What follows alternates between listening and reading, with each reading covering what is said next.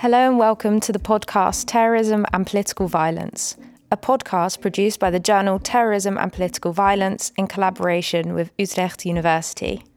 This podcast is comprised of two types of episodes. In Issues Up Close, editors of the TPV journal will discuss a range of subjects from prominent issues covered by the journal, such as the history of terrorism, its causes and consequences, questions concerning political violence, and major global trends and threats. In our Book Talks episodes, editors will host conversations with experts from across the field to discuss their current work. Today's Issues Up Close episode focuses on the forthcoming special issue on climate change and terrorism. TPV editor Max Taylor discusses 3 of the 10 papers of the special issue, with guests Andrew Silk from Cranfield University, Brian Hughes from the American University, Amarnath Amaransingham from Queen's University, and Ashton Kingdon from the University of Southampton. We hope you enjoy this episode. Well, thank you for joining us on this TPV podcast. The editors have, over the years, developed special issues, picking up on things that seem to be important or things that might in the future be important. And it's that latter future-looking issues that we've tried to pick up on in this special issue on climate change. And I'm delighted to be able to have a conversation with one of the editors of the special issue, Andrew Silk from University of Cranfield, and also with 2 contributors to 2 of the papers, Brian Hughes and Amarnath Amaransingham from American University and University of Toronto, Queen's University of Toronto, and also Ashton Kingdon from the University of Southampton, both of whom have written individual papers, and we'll come to those in a moment. So what I'd like to do, first of all, Andrew, if I may, is start off with a few comments from yourself. Really, where do you summarize what you think the issues are in the area of climate change and terrorism? Yeah, I mean, climate change is a big beast. It's causing a whole host of problems at a global level, and these are problems which are set to get worse with every passing year. And I think one of the reasons which drew my attention to climate change and terrorism was in thinking about the future of terrorism. And it's a question that gets asked a lot. What shape is terrorism going to take in the next few years, the next few decades, potentially even longer term? And this kind of ties into the well-worn debate around the 5th wave. We're all familiar with Rappaport's the great 4-wave theory that everyone knows about. And we love talking about it. It's probably the most influential theory in terrorism studies today. And the big question, of course, is what's the 5th wave going to be? What will that look like and what will drive it? And there's been a lot of attention, I think, recently on right wing and far right, and whether that's going to coalesce around the 5th wave. And that always struck me as being perhaps not particularly likely. My sense was that it would be somewhere else. And if you're thinking in terms of what else that might be, then one of the elements of the 4-wave theory that always struck me as being among its most compelling features was this idea that terrorism was affected by big geopolitical processes, that the big beasts in the wider environment had an impact on terrorism. Sometimes it took a while for that impact to realize itself, but it was things like growing levels of education, rise of the middle class, the collapse of the European colonial empires, the impact of World War II, the Cold War. These big beasts had an impact. And that, for me, then raised the question, well, for the 21st century, what are the big beasts going to be? And I think it stood out for me that climate change was going to be an extremely big beast. And then, having thought about that, the question became, how could climate change have an impact on terrorism? In what ways? Would it be direct? Would it be indirect? And I felt these were important questions. And I think that's where the special issue emerges from. And it's a really eclectic mix of papers which look at this from a range of different perspectives, some of which we'll be able to talk about in more detail here. But I think it reflected that this is a complex issue that's not going to be resolved neatly and easily, but I think it is going to be an issue we are going to be grappling with for the coming decades. And we will still be talking about climate change and terrorism, not just next year and not just in the next decade, but in the next 40, 50, 60, 70 years. This is going to be an issue that is going to live with us for a very, very long time indeed. I think you're right, and I found the papers really interesting, quite stimulating, lots of new ideas, lots of different ideas. Just to kind of go through some of these bigger issues, just to start with, and try and tease out a little bit more about them. One of the things that struck me when you made reference to David Rappaport's work in your introduction and just now was reference to the wave theory and so on. Not everybody would necessarily agree that it's all embracing, but nonetheless it is important and influential. If this is the fifth wave, though, it's very different, isn't it, from David's waves, because they're all essentially social in character in some way.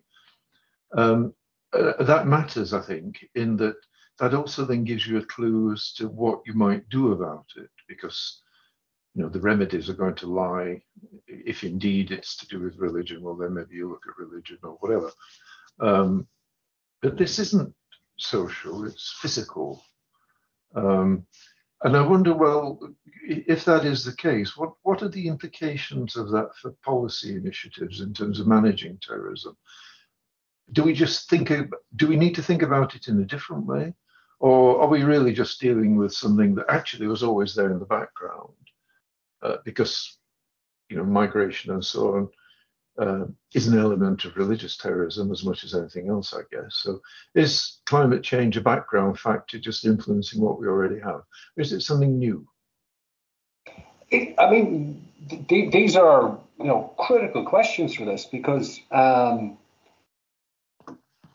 a degree, can we do anything? Is almost question number one. Are we doomed to simply see this problem gradually getting worse as this century progresses, and there's very, very little that we can do to actually to mitigate it?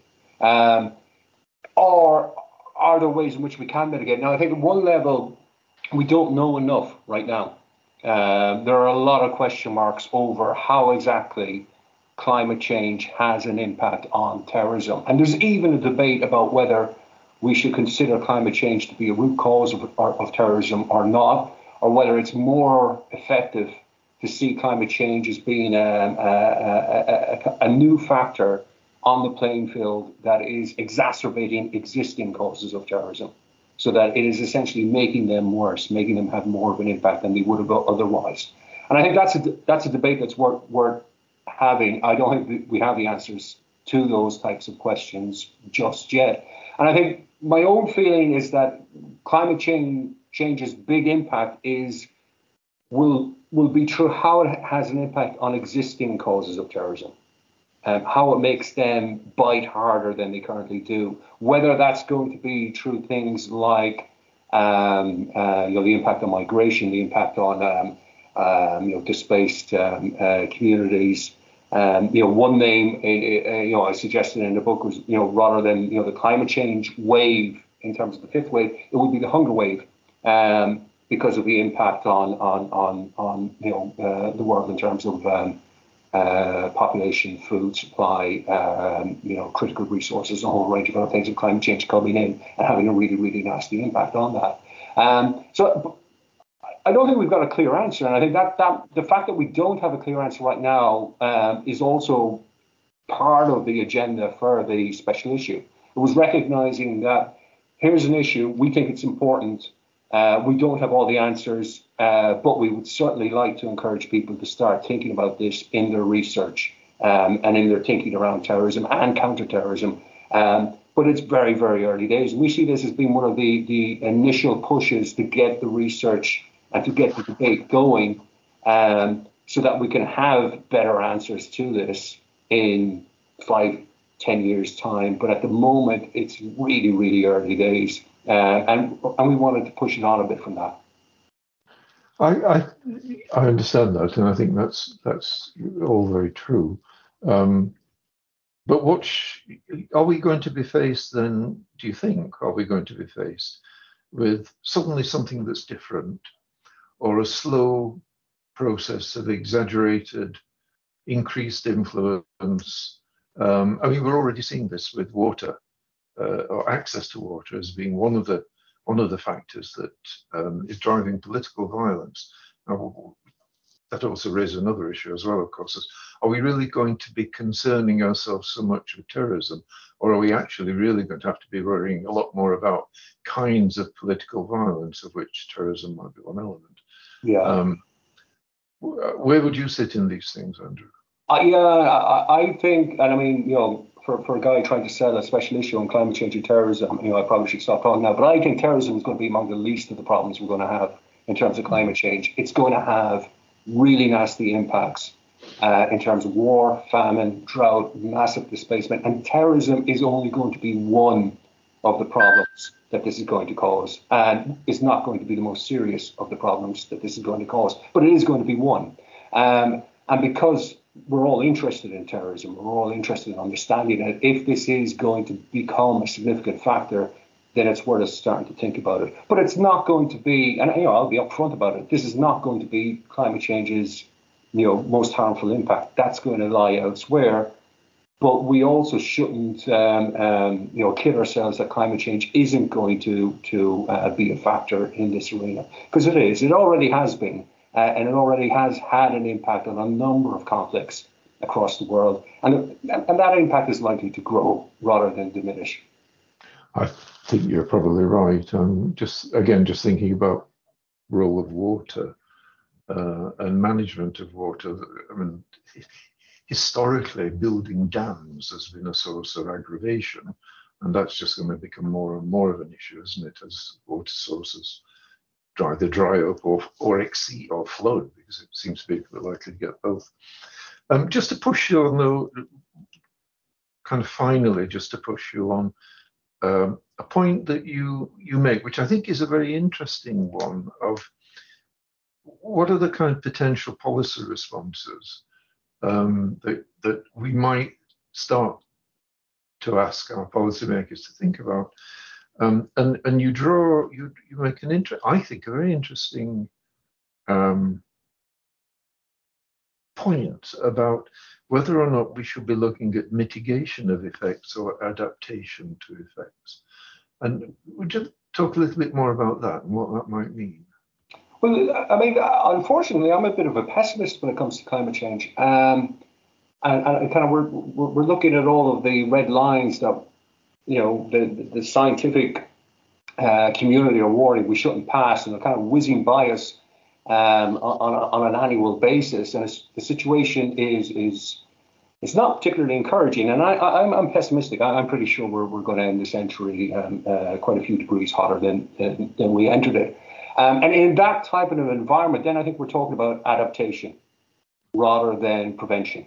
We're talking about preparing for the impact of climate change rather than what can we do to stop this from happening. I think it's going to happen, and I think its impact is going to deepen. So it's a case for me of thinking then about mitigation and adaptation. It's about adapting to a new world in which this is happening. I think the link between terrorism and climate change is yet another reason why climate change is bad, and we should do what we can to stop it.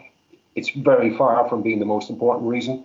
But I'm not impressed with the overall approach to trying to tackle climate change so far. I don't think we're there. I think we're quite a long way from being there. And as a result, we have to assume that the impact is going to grow at least for the next few decades and probably longer. Yeah. Pessimistically. Well, I agree, but there you go. Being pessimistic is just part of life, isn't it, these days, I think. Okay, look, what I suggest we do now is we just can move on a little bit and talk to our colleagues who've written specific papers. And then, Andrew, if you can just come back and pick up at the end of this on some of these issues a little bit more. And maybe just to kick that off, I could direct a few questions to Brian and Amarnath. They have both written a paper on ecofascism, an examination of the far-right ecology nexus in the online space. I thought a really interesting paper, may I say, bringing together, again, inevitably, I guess, but interestingly, online activity and climate change and all, another way of drawing on what are clearly absolutely critical issues. So, Brian, or I don't know how you want to answer this, Brian, or Amarnath, whoever, tell us first of all what ecofascism is and why should we be worried about it? Well, I think this is Brian. Thanks, Max, for having me.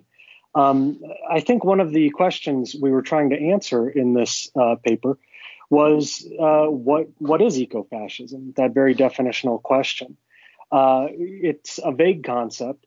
It's not definitionally very solid, and we wanted to draw on the existing literature to try to provide some solidity to answer that question. We start by building off of some of the work of Balsa Labarda, who criticizes the use of the term ecofascism as vague and points out that far-right ecologism, that is the sort of actually existing far-right interactions with ecology, tend to be what you'd expect in the sense that they aren't very good at preserving ecological integrity. And we took his argument seriously because we found it convincing, but we weren't ready to jettison the concept or the term ecofascism entirely. So the question that we asked ourselves was, well, if not actual policy, then what is ecofascism? And I think that the answer that we settled on was that ecofascism should be thought of as something that exists in the imaginary register. It's a way of thinking and telling stories and a form of mysticism and anti-humanism that, as Labarda points out, is very bad when it comes to building policy and implementing environmental policy at the level of nation states. But what it is great at is creating art, creating imagery, creating mobilizing concepts that can inspire people to acts of violent terrorism. Only this past weekend in Buffalo, New York, we saw a shooter kill 10 to 13 people. And partly among his motives, self-professed, was ecofascism. I was inevitably going to actually ask you about that. So maybe you could just expand a little bit on that, given that it's this will be heard, of course, this podcast, one hopes, will be heard long after these events. But on the 15th of May was a very major event in Buffalo. And maybe you'd like to reflect a little bit on that as well for people. Sure. Well, in a predominantly African-American neighborhood at a big box retail store, a white 18-year-old man with military-style weapons and body armor entered into the store and opened fire. He killed men, women, and absolutely innocent people doing their weekend grocery shopping.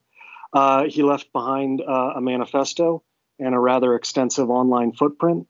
In some ways, it's a very textbook case of the young contemporary extreme right. One of the key motivating concepts that he cited was the Great Replacement theory. I think most listeners of this podcast will already be familiar with what that means. But I think it's interesting in light of this issue that is this special issue of TPV, to read the Great Replacement Theory alongside the pressures of climate change. As climate change increases flows of migration, conspiracy theories like the Great Replacement are likely to become more salient. I think they already are. And why would this be an example of ecofascism as opposed to some other way of categorizing it? Well, I don't. Amar, I'm sorry. Do you want to take that one? Yeah, no, I think one of the ways to understand it, because if you read his 589-page, Discord diary, which is annoying reading on a good day, but I think part of what is quite clear from the manifesto and the Discord diary is that it's never one thing, right? It's never one thing that's motivating him. He mentions a whole host of things that are part of his worldview. The Great Replacement Theory, he links to notions of ecofascism through this idea that racial strength and the vitality of the land are basically the same thing, right? It's that what is being replaced through things like immigration, through the black population in the U.S. He feels is not the kind of purity of the land, but also the purity of the race, right? This idea of blood and soil, and so it is very much kind of integrated into Great Replacement Theory for a lot of these attackers that we've seen. It's not one or the other. It's kind of it's an aspect of a kind of holistic worldview, I would say. What I find difficult, I am not sufficiently familiar clearly with all the issues involved, but one of the things I find difficult to see is where does this fit into what we see certainly in Europe as growing, and in America, I guess, growing right-wing influences, growing right-wing political influence that doesn't necessarily express itself in terms of political violence, but clearly sits somewhere in the background as perhaps an ideology or perhaps a contributing factor to something. How do we distinguish between them, or are they really just aspects of the same essence? I mean, I think the idea is becoming more and more mainstream. I mean, the notion of Great Replacement, even if it's not expressed in those words exactly, is very much embedded in far right ideology going back decades.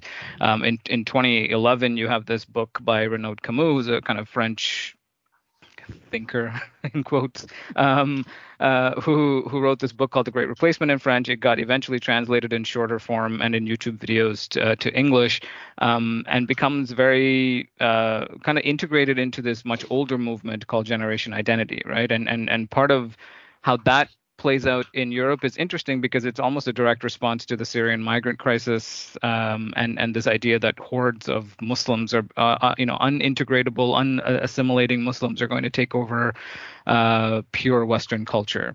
So what's interesting about the Buffalo attack also, and the same thing with the El Paso shooting before that, is that these guys are part of these transnational worldviews, but they kind of manifest themselves domestically in different ways, right? So in Europe, it's always often been anti-Muslim, anti-refugee, anti-immigrant.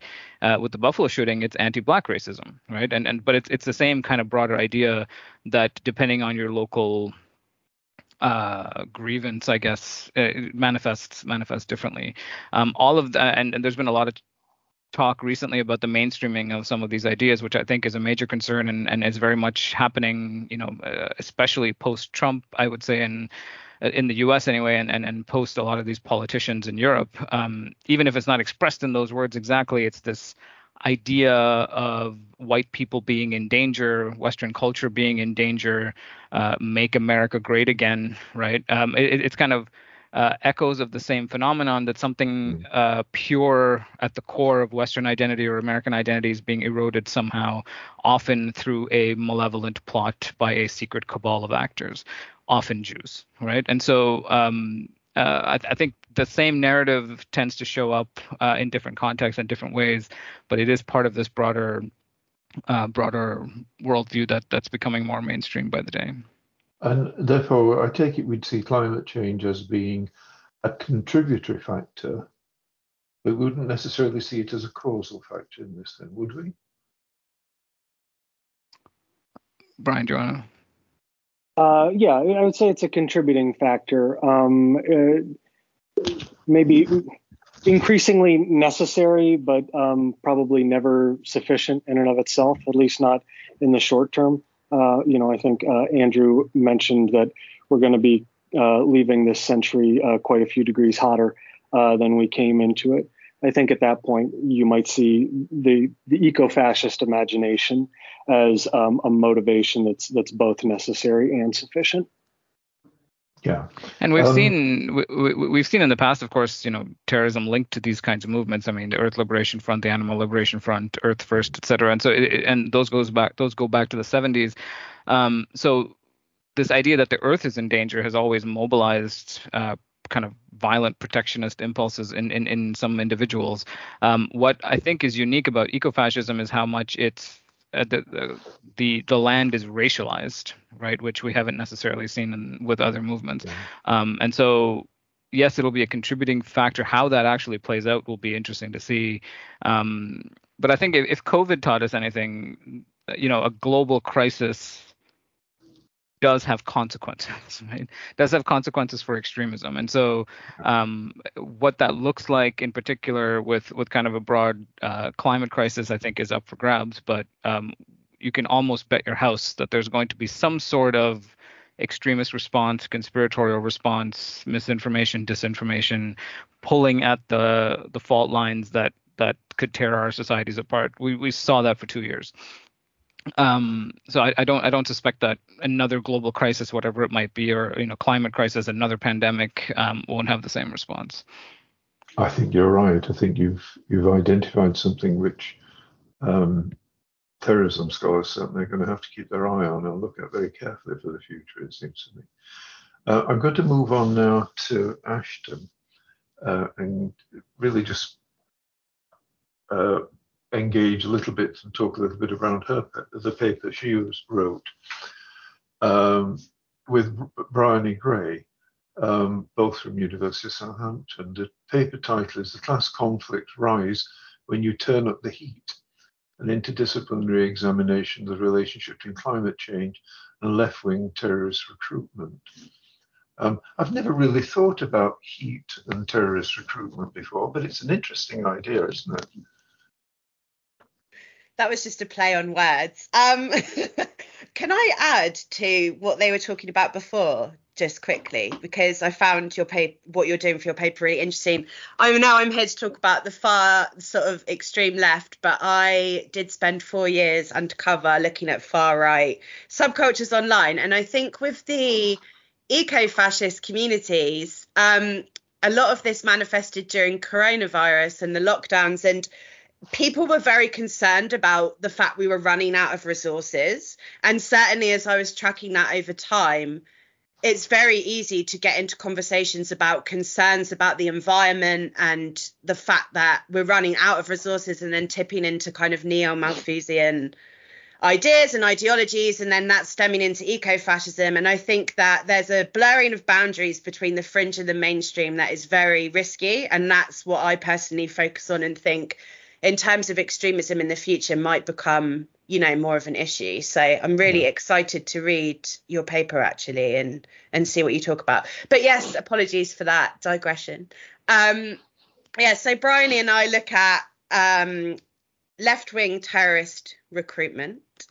We are interdisciplinary, so she is an expert in disaster management and I bring the sort of terrorism studies. And we look at the impacts of climate change in terms of them creating global humanitarian crises. So things like growing populations, increasingly unstable political structures, more and more competition over depleting resources, and the ways in which this will generate more insecurity, and the ways in which different terrorist organizations use the environment as a weapon of war and exploit the strains and grievances that are exacerbated by climate change to increase support, aid their recruitment strategies, and incite violence. So we specifically look at this kind of climate conflict phenomenon when resources serve as targets and weapons during conflicts. And we look at climate change as a threat multiplier or accelerator. So even when there's not a direct link between climate change and terrorism, some of the wider challenges, so like poverty, inequality, marginalizations, weak, crumbling governments can provide kind of fertile grounds for non-state armed groups to thrive. So we've looked at different case studies. We generally have like a country and a group or a phenomenon. So we look at water weaponization in Iraq and Syria, drought and famine in Somalia, rising sea levels in Pakistan, and the ways in which these disasters intersect with migration and constantly fuel the rise of the far right as well. And I'm sure that they'll be touched upon in this special issue as well, things like radical right populist parties, green nationalism, eco-fascism. But this paper, specifically looks at left-wing terrorist recruitment. And it's my first paper ever, so it's definitely going to be on a mug somewhere, the abstract for this. It's very exciting for me to have my first ever journal. Oh, very good. Well, very pleased that we've been able to do that. We don't often get that sort of It's very, very exciting for me. Very well, we're delighted and excited to have it as well. It's a very good paper, and it's very interesting. You pick up on something, or you start off in terms of the background discussion that you offer, developing something that Andrew spoke about, which is David Rappaport's. Oh, the waves, the good old waves. I mean, how would you see this issue fitting into that kind of thinking, that kind of big story thinking? Yeah, I love this question because it's one I always set to my students, like, what's the fifth wave? What ideas do we have? So my initial thinking, I agree with the complexities around it being a far right, that being a new wave, and where you would even date that wave from, if it was going to be a wave, if you'd go from kind of like 2011 or if you'd go from more recently. So I toss and turn between like environmentalism as a wave, encompassing eco-fascism and kind of climate change issues, or autonomous weapons or something like that. I'm still kind of the AI, that kind of zone is something that I'm also interested in. Like, I do work around like the quantum internet and the potential for that to cause issues in the future. So yeah, I think that there is possibility for climate change. But I talk about the wave theory in terms of talking about left-wing terrorism as it was actually a big issue a few decades ago, and it hasn't actually completely gone away, which, you know, a lot of the issues have been eclipsed by kind of radical jihadist terrorism and the far right, and there is still an issue with it.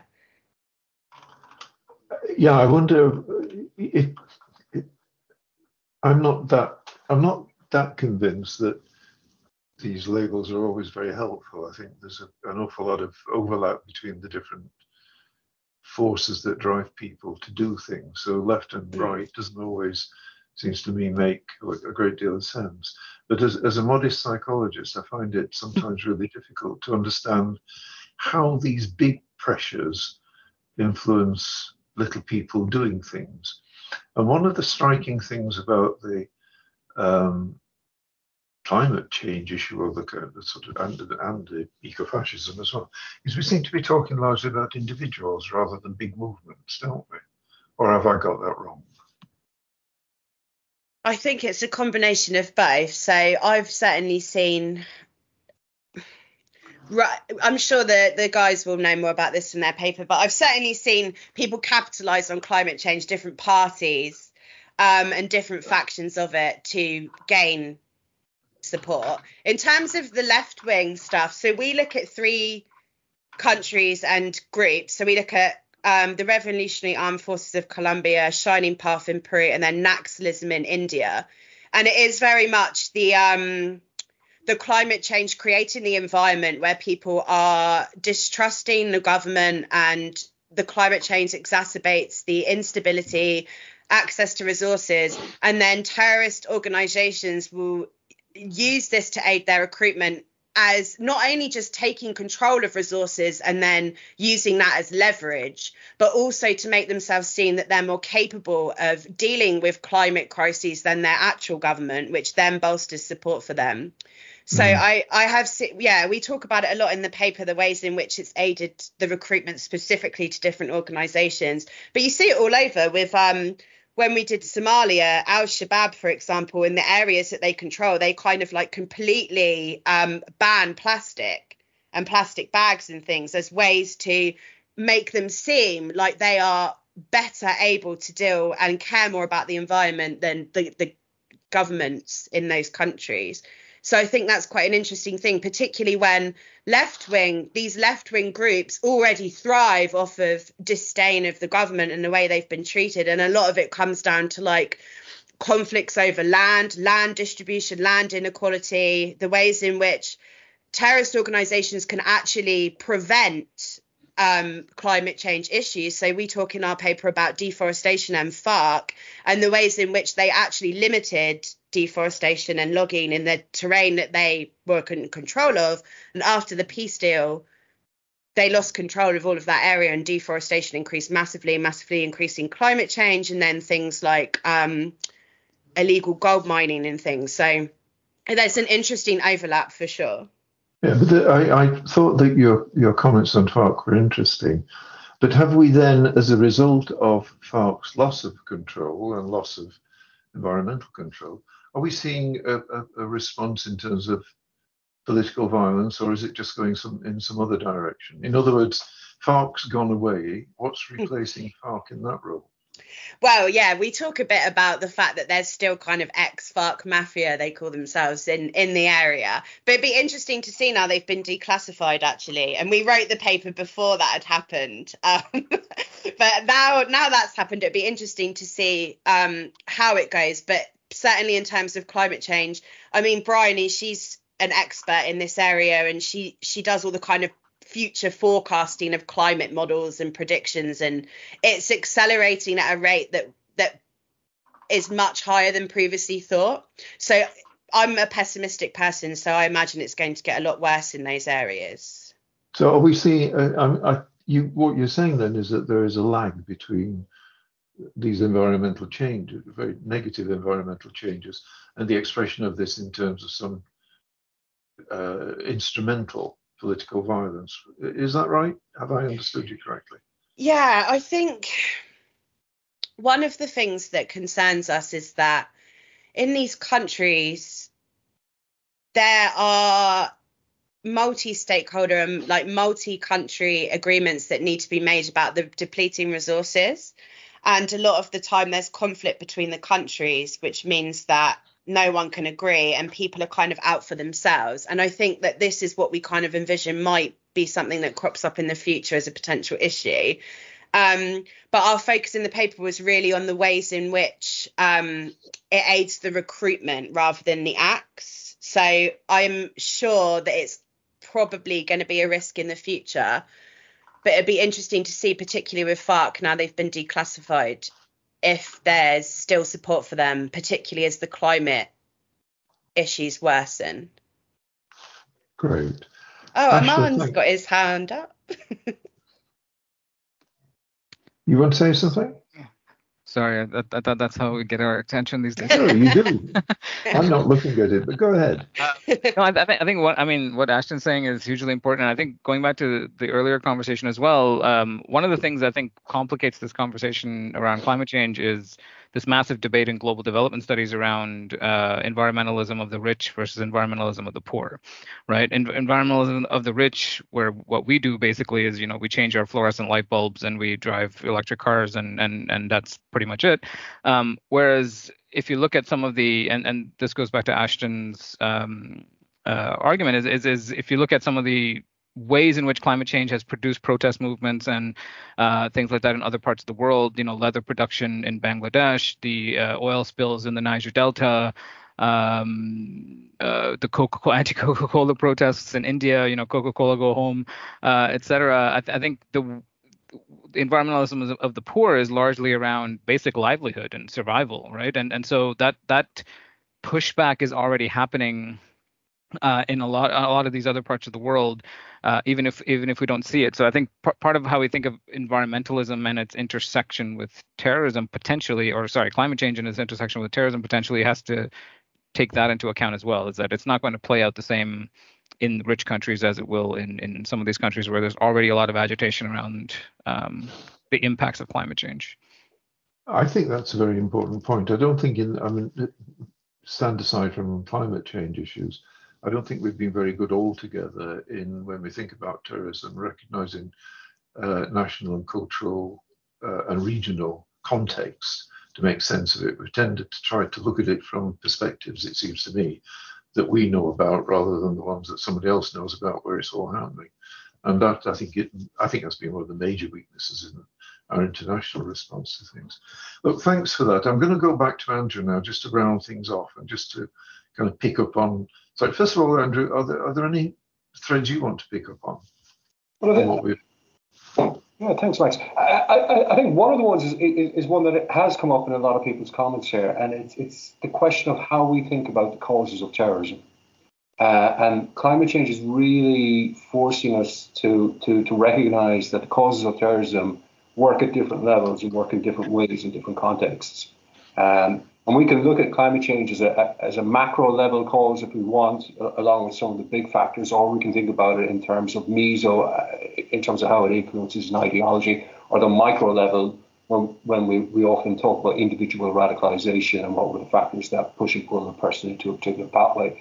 But the key takeaway is that this is complicated and causes, inverted commas, work in different ways in different contexts, and we have to be sophisticated in how we think about them if we want to understand how they have an impact in the real world and on violence.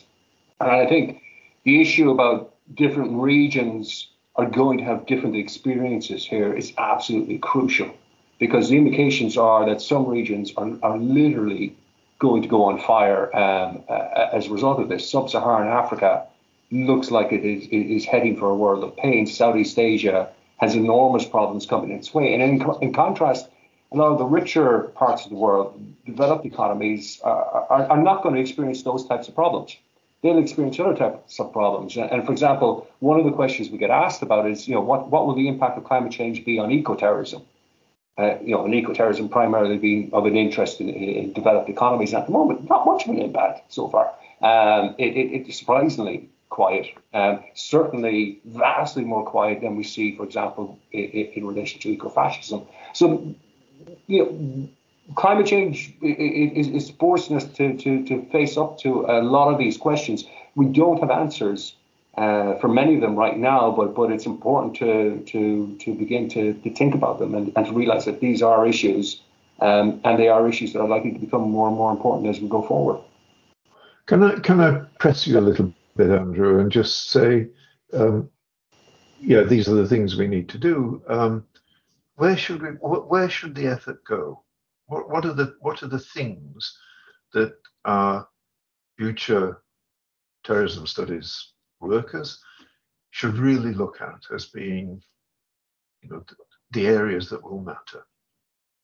Well, again, part of the problem we have, and this is a long-term problem in terrorism studies, the questions that get asked are the questions that are of interest to basically the funders and the context around the researchers. So what questions are, and who are the funders? The funders are basically the rich countries and their governments, and they're interested in the issues that directly have an impact on them. So if I was to go to the Home Office in the UK and say, we need to do research on climate change because this is a big problem, it's going to get worse, the part that they're probably going to be most interested in will be eco-fascism and the impact on climate activism. And I'm kind of going, Sub-Saharan Africa is about to fall apart, and they're kind of saying, well, that's not our concern. And the Foreign Commonwealth Office would say, we've got no money for anything on that. And that's going to be a common story. I think the governments tend to be, a bit unfair, but tend to be interested in problems once they start to bite. A lot of governments recognize climate change as a strategic threat. They're not really thinking about climate change in terms of terrorism just yet. But maybe that's going to change over the next 10, 20 years. We'll wait and see. But I think from one of the challenges we have is recognizing the environment in which this research is taking place and flagging the questions which are important, because far more people are going to die in Sub-Saharan Africa as a result of this than are going to die in Western Europe, at least in the next 20, 30, 40 years. But that doesn't mean that the issues aren't important issues, and we shouldn't be trying to tackle with them. My feeling is that the greatest harm in relation to climate change and terrorism will be in relation to how climate change accelerates existing drivers of terrorist conflict in different parts of the world, rather than in how it mobilizes the far right or environmental activism or other factors like that, at least for the short to medium term. But I could be wrong. And one of the things we hope that this special issue encourages is more research and more people engaging with these issues, because we badly need it. Before just signing off, can I just ask Brian or Amlerath or Ashton, do you want to add anything to this? Do you want to say anything about these issues? I'll just add maybe one quick comment to Andrew's point about the funders who fund things that bite. There's this really good book by Rob Nixon called The Slow Violence, right? And one of the points he makes is that the environmentalism is not this kind of thing, catastrophic events, that things go bang, that you can actually trace causal mechanisms to, that this happened on Tuesday and it caused this on Thursday. And so things that happen in the 80s, you might see consequences of them in the 2000s, right? They're not time bound, they're not event bound, they're not restricted by borders, etc. And so for things that require funding or attention, sometimes you have to make those causal arguments. This is important to be funded because of this happening, and that's much easier to make if you have things like ecofascism, and you can say, hey, this guy picked up a gun and went to a store, and that's why we need money to fight it, right? Whereas this thing like, oh, there was a forest fire in California and there was smog in Vancouver a week later, it's like, everyone's snoring, and so I think we're kind of inhibited by the very nature of the violence, quote unquote, that we see when it comes to environmentalism, that we're kind of almost prone to not pay attention to it because it happens very slowly over time in other parts of the world, etc. Brian, you want to say something? I think building off of what Amar and Andrew have said, political action is moved by democratic pressures, and it operates within the horizons of our leaders' political imaginations. So when we look at the way that climate change is going to exact the worst impact on the poorest and most vulnerable areas of our globe, I think that's when understanding ecofascism as something in the register of the imagination becomes so salient. This is something that really can motivate not just terrorism, but it's part of the collective imagination that moves democratic political pressure, and it helps draw that horizon, that imaginative horizon that our leaders operate within, which is why I think it's all the more important to fully understand it so that it can be picked apart. I find it a bit difficult at the moment to know what imaginative horizon our leaders are actually working in. But it doesn't strike me as being quite tuned into some of the issues we've been talking about now. But anyway, that's another issue. Ashton, I could go on. I think we all could probably. Ashton, would you like to just add anything before we round up? Yeah, thank you. I will add some of the points that Brian and I discussed, but also I would like to say I've just started presenting this paper recently to law enforcement and intelligence officers, and it is becoming something they're like, oh, I've never thought about this before, but now you mention it, I think we need to start looking into this more. So we really argue that obviously circumstances differ depending on the country that you're looking at and the impacts of climate change there. And every government and practice is different, but the effective prevention needs to be through a collaborative effort of neighbouring state authorities and local government bodies, not just to identify, eliminate and minimise climate change, but also the causes and consequences and potential ways they could be manipulated by bad actors. And we discuss, obviously, that whilst we don't think that climate change necessarily creates terrorists, it does alter the context in which organisations can operate, leading to groups obviously being able to exploit that to grow and rise. and we make a case for large-scale policy and enforcement measures being needed to mitigate the negative impacts of not just endemic poverty and things like migration, but these wider socio-economic and political issues that are enabling organisations to exploit climate change for their own end. And this generally involves further guidance on international climate and environmental treaties as well. So lots of like big things that I can't actually do anything about, but I can advise other people do, as usual with my job. Okay, thank you. Can I thank all of you for coming in and talking? Really, really interesting, challenging stuff. I don't think any of us have got a clear direction. Andrew, what do you think?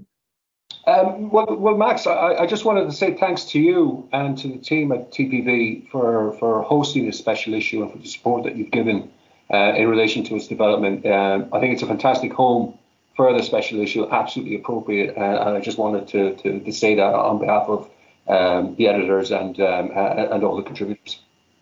That's very kind, thanks. Thanks. We don't often get praise, more often we get shouted at for asking people to review papers. So it's very nice to get something back in return. I've enjoyed this, I hope you have. Let me remind our listeners that there are in fact 10 papers to read in this special issue, not just 3.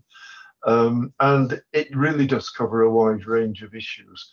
Any potential graduate students looking for things to do, I'd say you will find this really, really fruitful.